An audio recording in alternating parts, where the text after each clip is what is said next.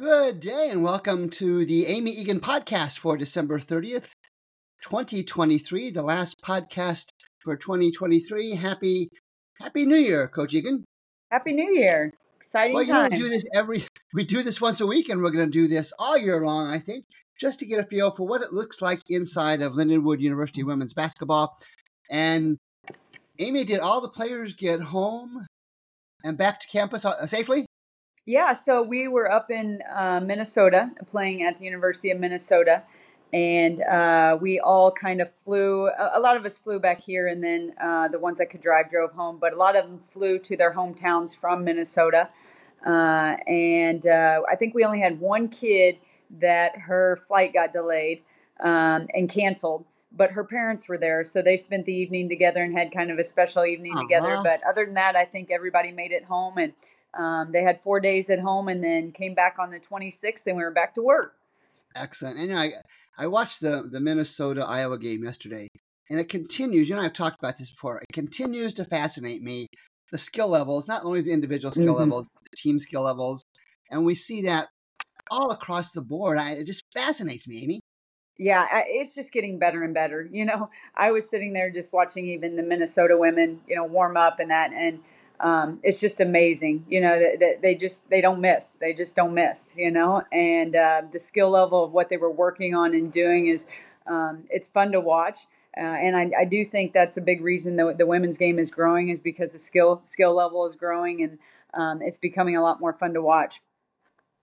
And you said the young ladies had 4 days off. I'm guessing they didn't do a lot of wind sprints on their own.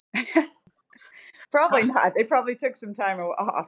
I think our strength and conditioning coach may have given them a few things to do if they could find a gym and get in. But, with 4 days, I wasn't too worried about them losing conditioning or, losing strength, that kind of stuff. I did really want them to enjoy some time with family and friends. So we didn't really talk about it. And they came back and we've been fine this week. So back after it and had some really good practices and, a few days that we could just really work on ourselves again. And then a few days to prepare for Southern Indiana.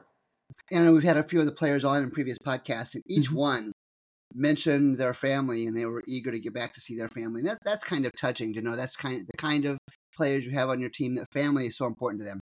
Yeah, one of our pillars is family, and I tell all recruits when they come on visits and when they come on campus that family is a priority, and they become a big part of who we are, even though they're not here every day as parents or guardians or whatever that is. But they do become a big part of who we are, and a lot of that is they're trusting us with their daughters and to grow them as people and as students and as athletes, and to take care of them. So it naturally becomes I think a bond and a relationship. And, our kids, they know that, that's a value that we have, and we hope that's a value that they have. And I would say that's very true for our team. Okay. So 10 games in, what are the biggest takeaways from you, both at Lindenwood University and as a new D1 head coach? Yeah, well, there's a lot. I think, we're growing every day as a program, and that's not just on the floor, that's off the floor. And I think that's the biggest thing. And the most important thing is that we just continue to do those things, especially through some hard times that we've had here in the non-conference schedule. And I think our kids have done such a great job of continuing to want that, continuing to make that happen, and continue to get in the gym and be engaged and be invested. And I think that says a lot, like I've said, about them with their character and so forth. And I really do believe the best is still yet to come for this group and obviously for our program going forward.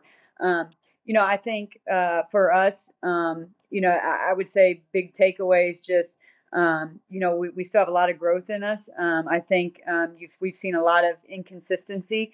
I think we're getting more consistent, but I think we've seen a lot of inconsistency. Youth, we used as, we had, 9 freshmen, the most freshmen in the country of any other Division I school in our program. But in all reality, these kids now have these freshmen have probably played a more minutes than some sophomores. So you're heading into the second part of season. That's not an excuse. And so they understand that and they know that, and they've gotten some really good experience. But I think, when you look at where we're headed and what we're doing, I think it's definitely in the right direction, and I think that's a really good takeaway. We had a really tough non-conference, and we're ready to get after it in the OVC. Yeah, I think a really tough non-conference is a gross understatement. It was some big players, big Yeah. teams.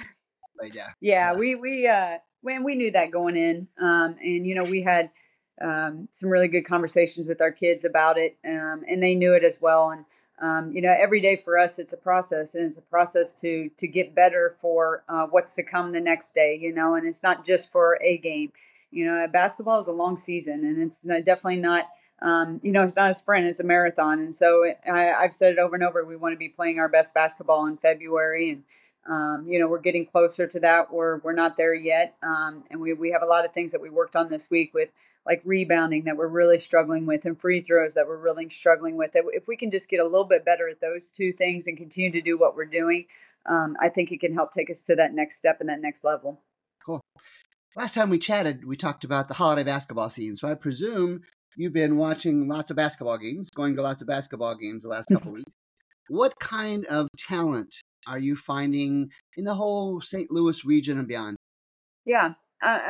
We've been to Viz tournament, and we went up to the State Farm Classic and some area high schools. And, I think there's some really great talent in St. Louis, and I think we're doing a good job of getting in on some of those mixes and really starting to pursue a lot of kids within the St. Louis area, and finding new kids within the St. Louis area, especially some young kids, and adding them to our recruiting list. So I think we're doing a really, really good job with that. We're not there yet with everything. We got to continue to build those relationships with coaches and AU coaches and kids and parents. But I do feel good about what we're doing there. And I have such a great staff that's so good with people that really helps with that as well. But I would say there's definitely a lot of talent, and it's fun to watch. And I think the more we can get out and the more we can have the chance to evaluate, because I think it's important to evaluate kids more than just once. You want to see them play different talent. You want to see them play different levels. You want to see how they handle hard. You want to see how they handle easy. Like, you want to see a lot of different situations. So the more we can get out, the better feel we have for them and how they fit into not just our system, but also our program and our culture. And I went out, and I know the OVC season starts today at Lindenwood. And I went out and looked at the records. We talked about this a few weeks ago. I think all of the OVC teams, when I checked a few days back, except Western Illinois, had what we'll call struggling records in the non-conference season. So I'm guessing most OVC teams had a similar kind of schedule, one that challenges them. Is that what you saw? Yeah, I would definitely say that. I think a lot of them were playing Power 5 schools for some money games, and doing some things to help, offset some budgets and that kind of stuff in those areas early on. So I think that's a big part of it. I mean, I think, would we play 3 Power 5s? I think Little Rock might have played 4 or 5. And we know how good they are and how good defensively they are. So I think, it's hard to tell early on where everyone sits. I think, once we get going and rolling with conference, and you kind of see how conference goes, that'll give you a much better idea, just because everybody plays such a different and a tough schedule in the non-conference season. So I'm guessing Southern Indiana is outside your window doing their shoot around about now. I went out and did look at some of the stats, and Yep. Southern Indiana has almost 3 players averaging double-digit points in the first part of the year, and they come in with a 500 record of 5-5. What do you expect to see from them? They're very good. They're very talented. They're a veteran group. I went back, 2 years ago, they were in the GLVC, and we played them while I was at Drury. So I went back and watched that film, and, all the kids that are playing now that are seniors and juniors were freshmen and sophomores then. And so, I could see just from watching that game to watching them now, that just their growth and the amount of growth that they've had. But they're definitely veteran. I think they play really, really hard. They play really, really well together. They're very selfless, and just a really good squad. They do a lot of high-low type stuff. They usually play 2 post players together, which is kind of uncommon in the game of basketball these days. So it's a different type of preparation that you have to have, because you have to understand how to defend those things. And Again, they're talented. Their post players are really talented, and they have a lot of guards that are talented. So we're going to definitely have to execute the game plan that we have today. And we're going to have to not just play hard, but we're going to have to compete. We're going to have to make some things happen for us defensively, turn them over some. We're going to have to get some stuff out of our press. And then, they press as well. So we're going to have to take care of the ball on the other side, being a young group. And then you talk about the 9 freshmen on the team. I noticed when I was looking at the OVC stats that freshman Elle Brueggemann is in the top echelon of OVC scorers. What's her upside over the next 3 years, and what does she need to do to get better? Oh, well, I would say, Ellie's not even close to where she's going to take her game and what she's going to do in our program. And, 2 things I would definitely contribute that to is, number one, her selflessness. And she doesn't care. I mean, she doesn't care if she scores. She wants to do whatever she can to help our team win and to put us in a position to win. And you know that because she's one of our better defensive kids. She doesn't make a lot of defensive mistakes. She plays hard. She rebounds. And so I think her selflessness and her willingness to do whatever it looks like on that night to help us win is definitely there. She's seen a few games. She's seen a lot of face guarding and probably hasn't scored as much as she's capable of scoring because of that, because we haven't gotten to a lot of that in our program with what to do and how to handle it and different, plays and quick hitters. We just haven't. But she's handled it so well because she's continued to play on the other end. And then I would say that, the second thing is just her work ethic. I mean, I was sitting in here the other day it was like 5:00 or 5:30, and I was getting ready to wrap stuff up, and I heard a ball bouncing, and I looked out on the court, and Ellie was out there shooting by herself, and getting shots up and working on her game. And we haven't had a chance to even work with her yet, really. We've done some shooting, but we haven't really had a chance to dive into where we're going to take her game, what she needs to work on, what we want her to get better at. And a lot of that, again, is because of a new program with us wanting to get, last summer, some offensive and defensive stuff in our system and then just so much that we're having to do this year offensively and defensively. So I think it's going to be pretty special for her once we have an opportunity to work with her and really work on growing her game and what that's going to look like in the OVC. And then finally, probably the most important question of the week: Michigan or Alabama, Texas or Washington? Well, I'm a Mizzou fan, so I think Mizzou should be up in those games.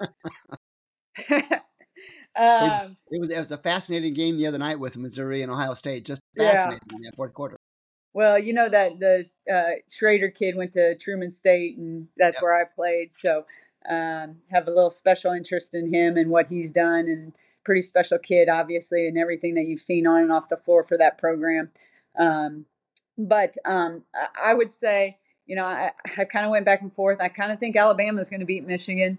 I really do. And I kind of heard maybe they stole their offensive or defensive coordinator or someone from the Michigan staff. So they might have all the calls. I don't know. We'll see. I'm not sure they need it, but I'm going to go with Alabama to win it all.